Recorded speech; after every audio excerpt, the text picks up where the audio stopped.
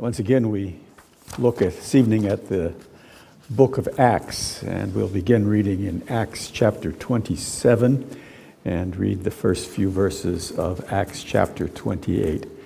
Acts 27, beginning at verse 39 to Acts chapter 28, verse 10.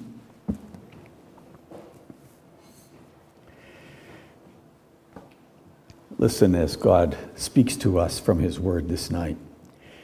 Now when it was day, they did not recognize the land, but they noticed a bay with a beach on which they planned, if possible, to run the ship ashore. So they cast off the anchors and left them in the sea, at the same time loosening the ropes that tied the rudders. Then hoisting the foresail to the wind, they made for the beach. But striking a reef, they ran the vessel aground. The bow struck and remained immovable, and the stern was being broken up by the surf. The soldiers' plan was to kill the prisoners, lest any should swim away and escape. But the centurion, wishing to save Paul, kept them from carrying out their plan. He ordered those who could swim to jump overboard first and make for land, and for the rest on planks or on pieces of the ship. So it was that all were brought safely to land.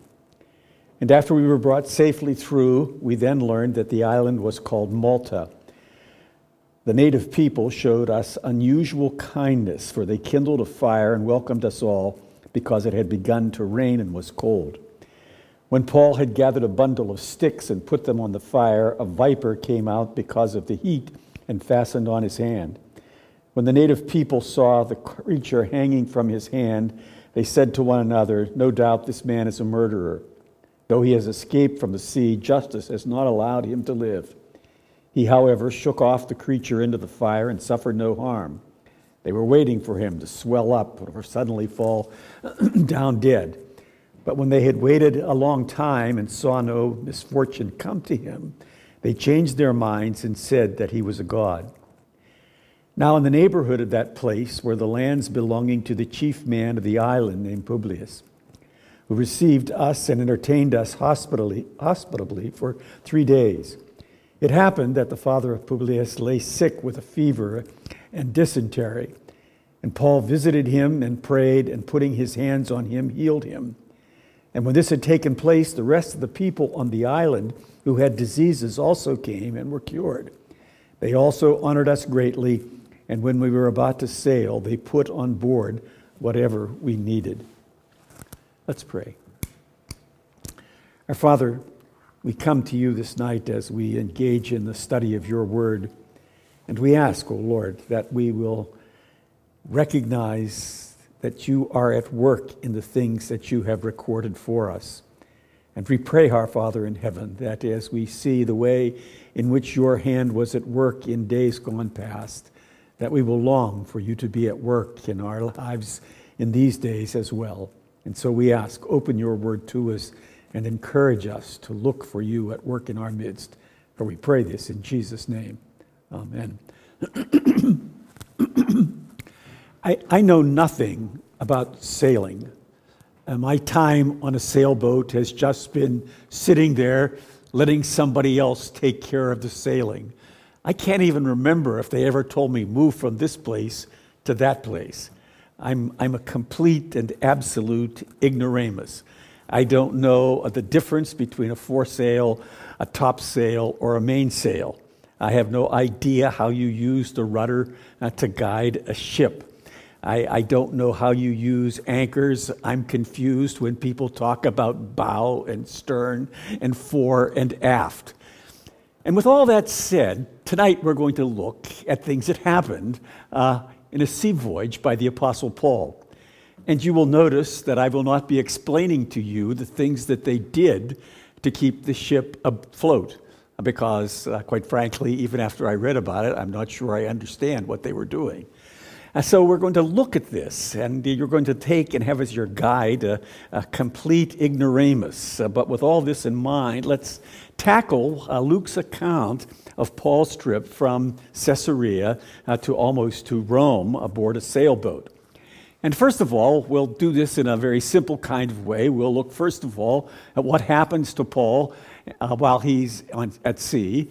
And then we will look at him in that while he's at sea, and his time at sea will end in a shipwreck. So that will be the end of his sea voyage. Then we're going to look at what happens to the Apostle Paul, and what I think will strike us as we look at this. After being shipwrecked, the next thing we find out about Paul is he's snake-bitten. And so we're going to look at that, and then after we look at those two things, we're going to try to see if we can't draw some helpful conclusions about all of this. Now, Paul starts off his trip in Caesarea. And you may recall why he's in Caesarea. He's there because he got involved in a riot where the Jews in Jerusalem were furious about him, accusing him falsely of bringing Gentiles into the temple. And Paul has had to defend himself before the Sanhedrin. He's had to defend himself before Felix, before Festus, Roman officials. He's had to defend himself before Agrippa. But while he was defending himself, Paul appeals to Caesar.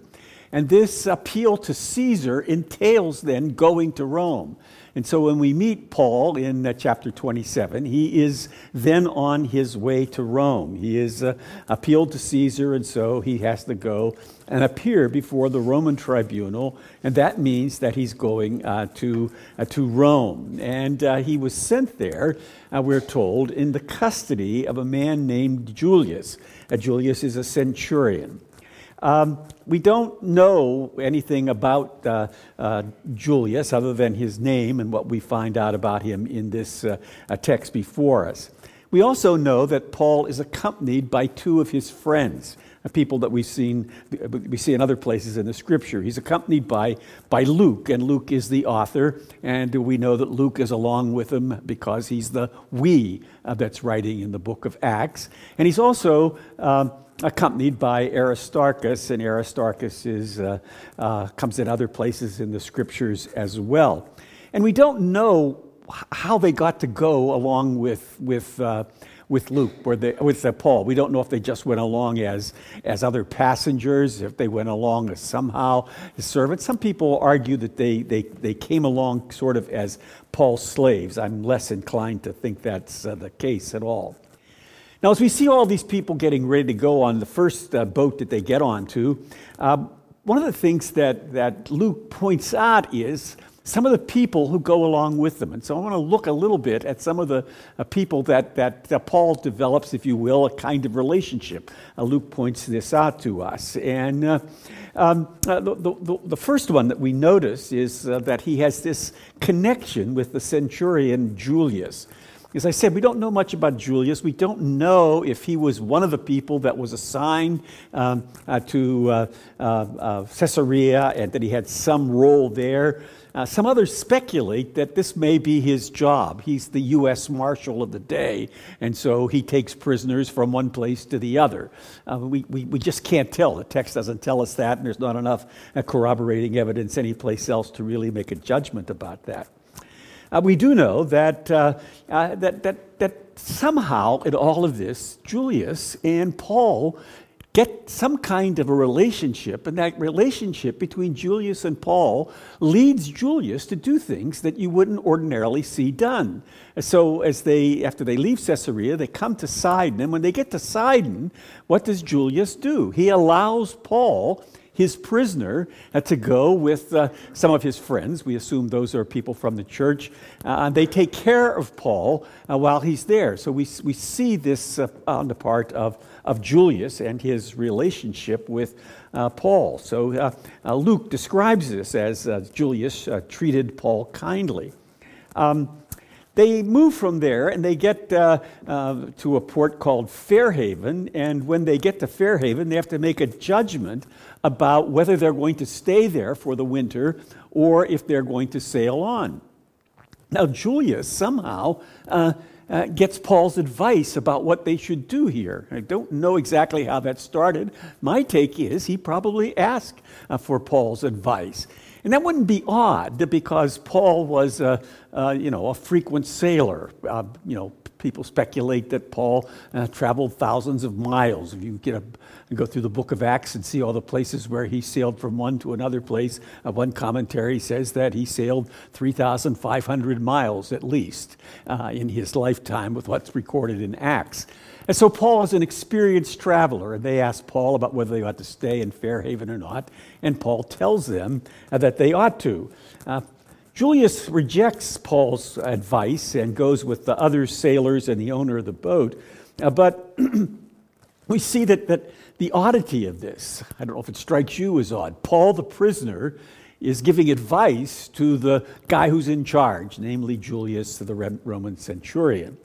When the ship was about to go aground, when they got to Malta, Julius heeds Paul's advice. Paul tells him, don't let those sailors get into that little dinghy and leave the rest of us here. He says, if they get away from here, people are going to die. And what does Julius do? He tells his soldiers, cut the ropes, let it float away. And so they set the dinghy free. So we see Paul having this connection. As the ship is breaking up and the Roman soldiers are worried that their prisoners that they have them will escape. And you know the story back earlier in Acts about the Philippian jailer when he thought this prisoners were going to escape. What did he do? He pulled out his sword. He's going to kill himself because he was responsible and probably had been put to death if his prisoners got away. So that's probably what's happening here with the centurion, with the Roman soldiers under the centurion Julius's command. But Paul, in order to save Paul, Luke writes for us, the centurion says, don't kill the prisoners, which would have been, it seems to me, the ordinary thing to do. Now, I point all this out, and I call all this to your attention because we have to ask ourselves the question, why does the prisoner seem to have such an influence on his prison keeper, if you will, on the person that's taking care of him? My judgment is that Luke notices the way in which the Apostle Paul has had, by what he did, by what he said, he made some kind of connection with these people. He made some kind of approach to the centurion. Luke doesn't describe what it is for us, but he made some kind of approach to him that the centurion, at the very end, does something that's against the rules, if you will. And the reason why he does something against the rules, namely to put the prisoners to death, is because of his affection, his care he wanted to do for Paul. And I think we have to pay attention to that. Now, here is the apostle. He's the prisoner. He's the one that's, probably had some kind of chains on him at some time or other.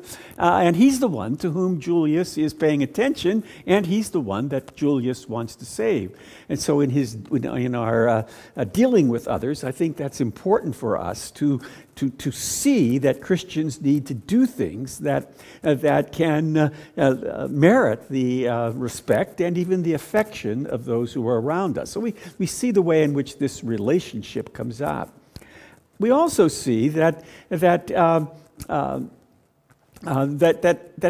face these perils at sea, and here's where I find myself at sea, if you will. The journey to Rome was filled with all kinds of difficulties from the start. It was late in the year. By the time they reached this port called Fairhaven, we told the fast had already passed.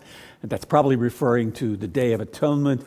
If we judge the year right when they were on this trip, then it's probably in October already. And sailing in the Mediterranean was not done in the winter, especially if you were in a sailboat. You just couldn't depend on the winds, and so all kinds of things happen. Luke points out that you get these winds called a northeaster that are very dangerous to sail in. So after they rejected Paul's advice, they take off from Fairhaven, and the ship is caught in a terrible storm. And the sailors feared that they couldn't be saved because they were driven off course, and they despaired of even surviving, Luke tells us in verse 20 of chapter 27. During this storm, no one knew where they were, and Luke describes in rather vivid terms the perils that they encountered as they were driven by the storms. And the crew is clearly unable to control the ship. It's just getting blown about by the wind, is best we can understand that. And then as they approach Malta, they don't know where they are, but they approach Malta, and they get the idea that they're getting close to shore, and so they take a sounding to see how deep the water is, and it's deep, and then they take another sounding, and it's less deep, and even a non-sailor like me knows you're probably approaching land at that time. And so that's what happens. They are hoping for daylight, but when they find daylight comes, they determine that there's a beach there, and they're going to try to put the boat up on a beach. They don't make it. They hit a reef, and the winds and the waves come at them, and they break all of this up. And one may wonder, why does Luke include all of these parts to it? Strange things that non-nautical people just don't understand. You wonder, why does Luke do all of this, put all of this out? Why does God include all of this as he directs Luke in recording all of these things? And I clearly don't think Luke does this because maybe Acts is getting a little tiresome and he needs something in there, to pump up interest. There are those who actually argue such that, this is a down story, and so what you really need is a nice shipwreck and rescue and everything, and you'll get everybody to pay attention to you. I don't really think that's what's going on here. It's my take that Luke includes this to show us how, in the midst of very difficult circumstances, God is overseeing everything. God is determined to make it so that whatever it is that he had determined, namely that Paul was going to testify to him in Rome, Paul is going to testify to him in Rome. So it does seem to me that's what's going on. Another one of the things that Luke emphasizes for us is the way in which Paul gives some advice. And as we look at this, if you look at these texts, you may wonder what's going on, because it does seem at first glance that Paul gives contradictory advice. When they're at Fairhaven, Paul tells them, don't leave, stay here. And then when they are out at sea and they're at a loss for what's going on, Paul changes his mind. At Fairhaven, he says to them that there would be injury and much loss, not only of the cargo and the ship, but also of lives. And then Paul gives other advice. He tells them that while they're on not many days after being on the storm-tossed sea, Paul once again offered his recommendation on what would happen. And Paul not only offers contrary guidance, but when Paul gives his advice there, he does something that, at first I think it would almost grate anybody. What does Paul say? If you'd have stayed at Fairhaven like I told you, you wouldn't have faced all this. And Luke points all of this out. And then Paul gives his advice. He tells them what's going to happen, and he gives his second direction. But this time Paul gives his direction that he got this from the angel of God to whom I belong and whom I worship. Now, I doubt that this is the first time that Paul has mentioned who God is. Surely Paul had opportunities to tell people about why he was going to Rome, what the reason was, why he was a follower of the Lord Jesus, how he had tried to explain this to the Jews in Jerusalem at the temple, and how he had been going about telling all of these all along. And but one of the first advice that Paul gives, which is wrong, because we do know that everybody was rescued on the ship, I think that's Paul's advice. That's a worldly traveler who's been around every place, and he gives that advice, and his advice at that point is wrong. And then when we see this advice that he gives from the angel turns out to be exactly right because of the source of that. And I think it's not a big problem there. Paul was wrong when he gave that first advice. He had been a traveler on the sea, had been at many places and rowed in many boats, I guess, but he still was wrong. And so he gives this update on it, if you will. And so he's right at this point. So it's advice of a seasoned traveler over the word that comes from the angel. Paul's connections with those on the ship is highlighted by his advice to them also about eating.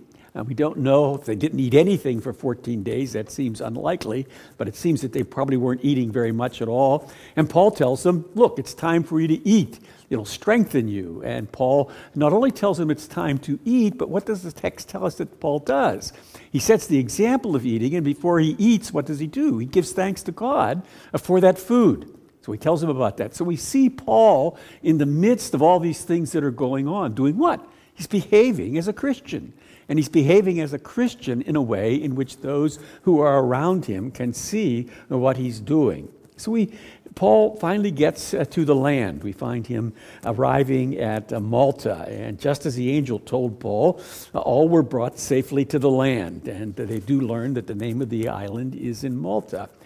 Now, Malta is generally a warm climate. That's generally what we find. But two things seem to be going on. They had whatever a cold night in Malta amounts to. They must have had that cold night. But we have to remember where these people came from. They came from a shipwreck. They were out in the water. They come into the water. They're cold after all of that. And so these people at Malta treat them very well. And they build a fire or fires for them. We can't tell if it's one big bonfire or the number of smaller fires. But whatever's going on, Paul helps out. So he goes and he gathers a bundle of wood to be burned in the fire. And when he's dumping his wood in the fire, what happens? A snake gets hold of him and bites him, it seems, probably on the hand. And what does Paul do? Shakes it into the fire. That's what happens. Now, the people on Malta, typical of the superstitions that probably prevailed in Malta, they looked at him and they thought, aha, that guy's a murderer. And that murderer got away from dying at sea, but the snake is going to be the instrument of justice. And justice, if you'll notice in your ESVs, is capitalized because it seems likely that these people believed that justice was some kind of a god or other, or the instrument of some kind of a god. But what they're saying is, it looks like he tried to get away by surviving the shipwreck, but the snake got him. But Paul shakes the snake into the fire and destroys the snake, and the people watch. I mean, I can just imagine this, how long is he going to last? When is he going to fall over? And he doesn't fall over. Here they're all thinking, that guy must be terrible. Why isn't he dropping dead? That seems to be what we see in the text. And he doesn't drop dead. And what do they do now? Well, they switch sides. They say, he can't be a murderer, he must be a god. And so we do see in the people in Malta this kind of superstition. And I think it's important for us to recognize that this is the audience to which Paul will be addressing himself for 3 months while he's on Malta. That these are people who are superstitious, and they hold to their superstitions. They see something, snakebite, guy must be a murderer. Doesn't drop dead, he must be a god. I mean, you see the character of the superstitions that are going on. But while Paul is there on Malta, he not only survives the snake bite, but we're also told that he is invited by this man Publius, and he is described as the chief man or the main man on the island. And we don't know if that's because he's the richest man and has lots of land and property and money and things like that, or if he actually has some kind of an office. My suspicion is those two might be together, that he is both rich and has some kind of an office. But he invites people there. I don't think he invites all 276 passengers on that boat, but he invites some, probably Paul and probably Luke and maybe Aristarchus. We could speculate, probably Julius as well, and some other soldiers. But he invites them there, and he entertains them in his house for 3 days, we're told. And while he's there, Paul comes and understands that Publius' father is sick. He has a fever and dysentery. And people who read this in the early days would have said, aha, that shows he's from Malta, because Malta was known for a kind of fever and dysentery that people got, because on Malta there were goats that had some kind of microbe in them. It came out in the milk, and when you drank the milk, you got fever and dysentery. But Paul goes to this man, and he prays for him, and then he lays his hands on this man, and this man is healed. And not only is this man healed, then somehow that news gets out, and all the people who have any kind of illness or sickness, they come to the Apostle Paul, and the Apostle Paul heals them. And so they're healed. And the text goes on to tell us that the people are grateful for that they actually honor them. We don't know if that honoring of them is just saying, well done, amazing what you did for all of us, or well done, here's a buck. That's the sort of thing also. It's a language that can be used either for, congratulations or here's some money, and that they actually do know that when they got to leave, they put the stores on the boat so that they would have food and things to go on with a further journey. But as I look at this text, I ask myself certain questions. Here's Paul, and he heals these people. Now, can you imagine that the Apostle Paul, when he healed this man and he prayed over him and laid his hands on him, he didn't explain to this man, this father of Publius, and anybody else that came to him, he didn't explain how it was that he could heal somebody. Can you imagine the Apostle Paul praying, mumbling a prayer, putting his hands on somebody, and not saying who it was that gave him the power to do these things? That just boggles the mind, doesn't it? That Paul would leave that out. In the midst of all of this, I think we can draw the conclusion that Paul would certainly have said that. And it seems to me it fits in very well with what we see in the rest of the book of Acts, namely that miracles are done both to confirm the message that's made and to attest to the person who's able to do those kind of miracles. You go back through and you see the miracles that Luke includes in the book of Acts, and they have that dual focus of confirming the word and attesting to the individual who brings that word to them. And I trust that I just judge that Paul is doing that he is explaining to these people who it is that gives him the ability to cure, to make people better from whether they're suffering from dysentery or whatever it is. Paul is able to do those kind of things. As I said, then the islanders are generous and they provide them with food so that they can go on. Now, what do we get from this? Certainly it's an interesting story, and my suspicion is if you know a lot more about sailing than I know, it's a downright interesting story. I mean, all the things that they do of trying to lighten the boat, throwing over different things. It's a fascinating story in the way in which they keep coming. But as I said before, I don't think that's the purpose. So what are we supposed to do with a story like this, with this thing that's going on? And I think one of the things that we have to, first of all, come to conclude is that God works in the midst of strange circumstances. One can easily imagine the general feeling on this ship was one of despair and fear. I mean, the men despaired that they were going to be rescued, that they would live through all of this. We do know that. And my suspicion is that if any of us had been on that boat, we would have been in despair too. I mean, this is the end. It would have been what we were thinking about. And I suspect that some of us may have been wondering, where in the world is God in the midst of all of this? In these kind of harsh circumstances. Now, Luke doesn't tell us at all how Paul felt about what was happening to him on this voyage, and neither does he tell us about how the others were feeling, other than to tell us that they felt a sense of despair. They didn't think that they could be saved from all of this. And the closest he comes is that Julius wished to save the Apostle Paul. But this doesn't mean that these passengers these people on this boat were devoid of feelings. As I said, one cannot imagine that without them being anything but filled with fear and with despair. But we know what Luke is doing. We know what he's doing as he writes about this to Theophilus.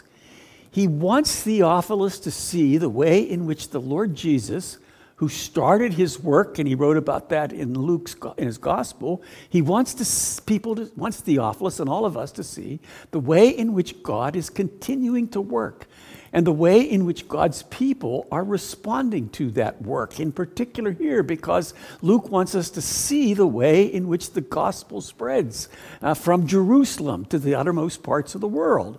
And so Luke is putting all of these things in here somehow to carry out his instruction of the man to whom he wrote this book, namely a man named Theophilus. And we know that God is present in the events that Luke describes, and we cannot miss this when God gives Paul the assurance that he's going to get to Rome. Just think of how this would have come to Paul. You'll remember back earlier that Paul was told, remember, we don't know how God appeared to him, but he came to Paul in the night, probably beside his bed, and he told Paul that just as he had testified to the Lord Jesus in Jerusalem, that he was also going to testify to him in Rome. And what happens on this trip? When the boat seems to be lost, the sailors don't think that they can save it. They despair if they will be rescued at all. And we find in verse 24 that Paul says that that the angel came and told him that he must stand before Caesar. So God is not only present with Paul and the others, but he's also making sure that his plans for the Apostle Paul are worked out. And think of all that has happened to the Apostle Paul. We often forget the way in which God works in our lives. But just think about the Apostle Paul. The Apostle Paul started off doing a good deed. I'll try to remind you of this way back. Why did Paul go to Jerusalem?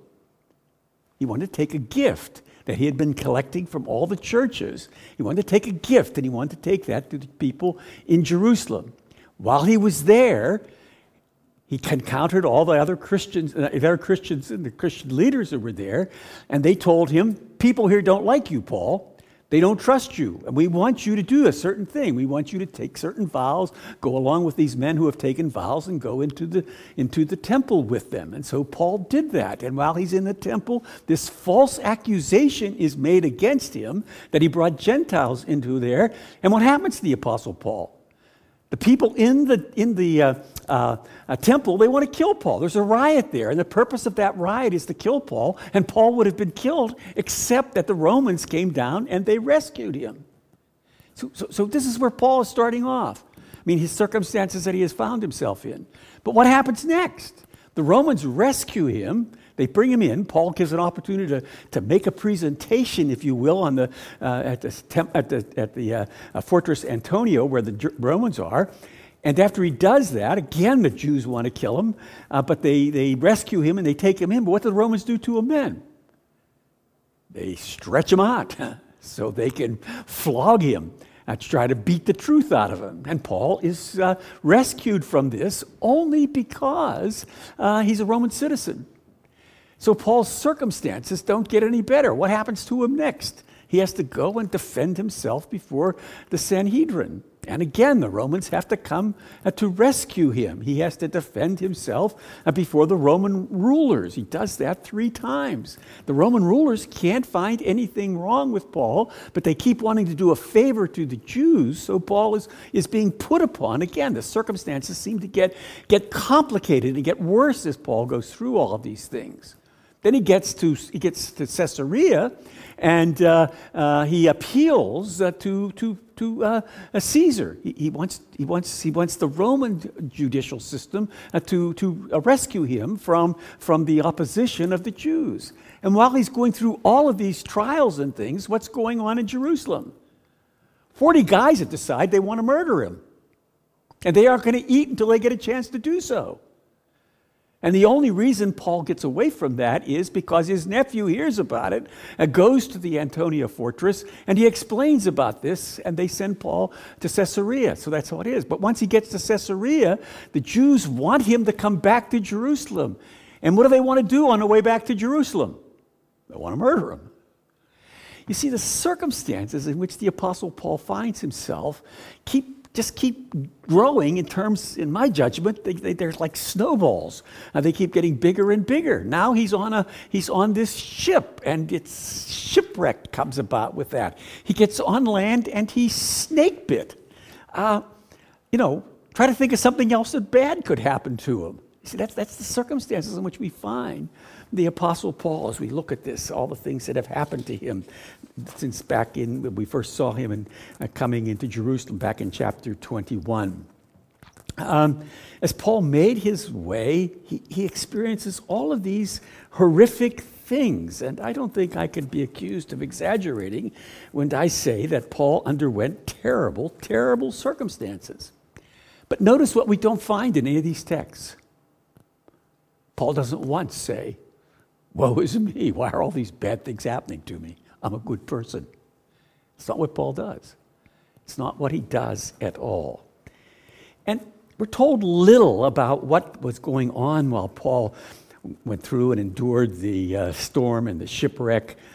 We know that he assured his fellow travelers that God would spare them. And it's important to note the way in which Paul frames his assurances to the people that they would be spared through the ship, but that the ship would be destroyed. He tells them who it was that gave him this message that he repeated to them. And how does he tell them about it? He says, the God to whom I belong and whom I worship. Now, I can't imagine that this is the first time that the Apostle Paul has mentioned God. Not at all. The God that he belongs to and the God that he worships. This is the Apostle Paul, that we've seen the way in which he has responded to antagonism to him. The antagonism, for example, that he experienced in the temple. It was to tell them about his conversion, to tell them about how he was a follower of the Lord Jesus Christ. And so Paul, in the midst of these horrible circumstances, I think probably let them know that he belonged to the Lord Jesus, and that's who he worshiped. And we see the same thing, it strikes me, when we see him in Malta, when he's at the home of Publius, and he heals the father of Publius and the other people. I can't imagine that Paul did not tell them who cured these diseases. I can't imagine that he did not reiterate the words that Peter said. You may ask us by whom this man is healed, when he healed the lame man at the temple. And it was because of Jesus Christ that this man was healed, is what Peter says. I can't imagine that Paul would not be doing and saying the same things. And as we look at Paul here, I think we have to be careful always of making too much of imitating him. But in all of what happened on this voyage to Malta, Paul gives evidence of two things. He trusted God, and he trusted the word that God gave to him. And as we look at the example of Paul, and we see, for example, how he ate, he gives thanks to God as the one who provided the food for him. Now, God's care for Paul and Paul's action in the midst of all of this forces me to raise some kind of questions. As we undergo difficult circumstances, some of them may not be as difficult as others, but we all experience difficulties in circumstances, and we react to those circumstances in different ways. And when bad things happen to us, what do? Are you like I am often? Something bad happens to me, and I go into a deep funk. This is I don't like bad things to happen to me. And I ask the question, why are these things happening to me? And I think probably in the back of my mind someplace, I'm saying, why are these happening to me and not happening to somebody else? I mean, those kind of things that go through our mind. We're pulled down by those circumstances that can come to us. And I think probably we also ask, why is God allowing this to happen to me? Why is this happening to me? We don't see any of that recorded about the Apostle Paul. We don't see it at all in these texts. And we doubt that God is present in those circumstances. But it seems to be one thing that we often fail to do is to be able to say, I am in these difficult circumstances because the God who loves me and sent his son to die on my behalf is the God who is at work forming me into the very image of that Jesus who died for me. And he's taking all of these circumstances, the circumstances sometimes that can be filled with joy, and we can say, whoopee, but also in those circumstances that are filled with tears, and we say, woe is me. God's at work in us. Luke knew that. Paul had to know that. Paul was told, you are going from Jerusalem to Rome, and the reason you are going from Jerusalem to Rome is to testify for me. And when we go through difficult circumstances, I don't think that we can come to any other conclusion but that just as Paul had to go through all those circumstances, he had to do that so that he could testify, so that he could come to be the one that people heard about the Lord Jesus from them.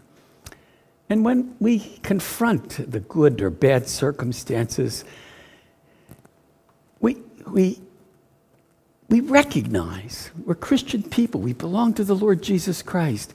And when we face those circumstances and we face them poorly, we face them with woe is me, we face them with the question in our minds, where is God in the midst of all of this?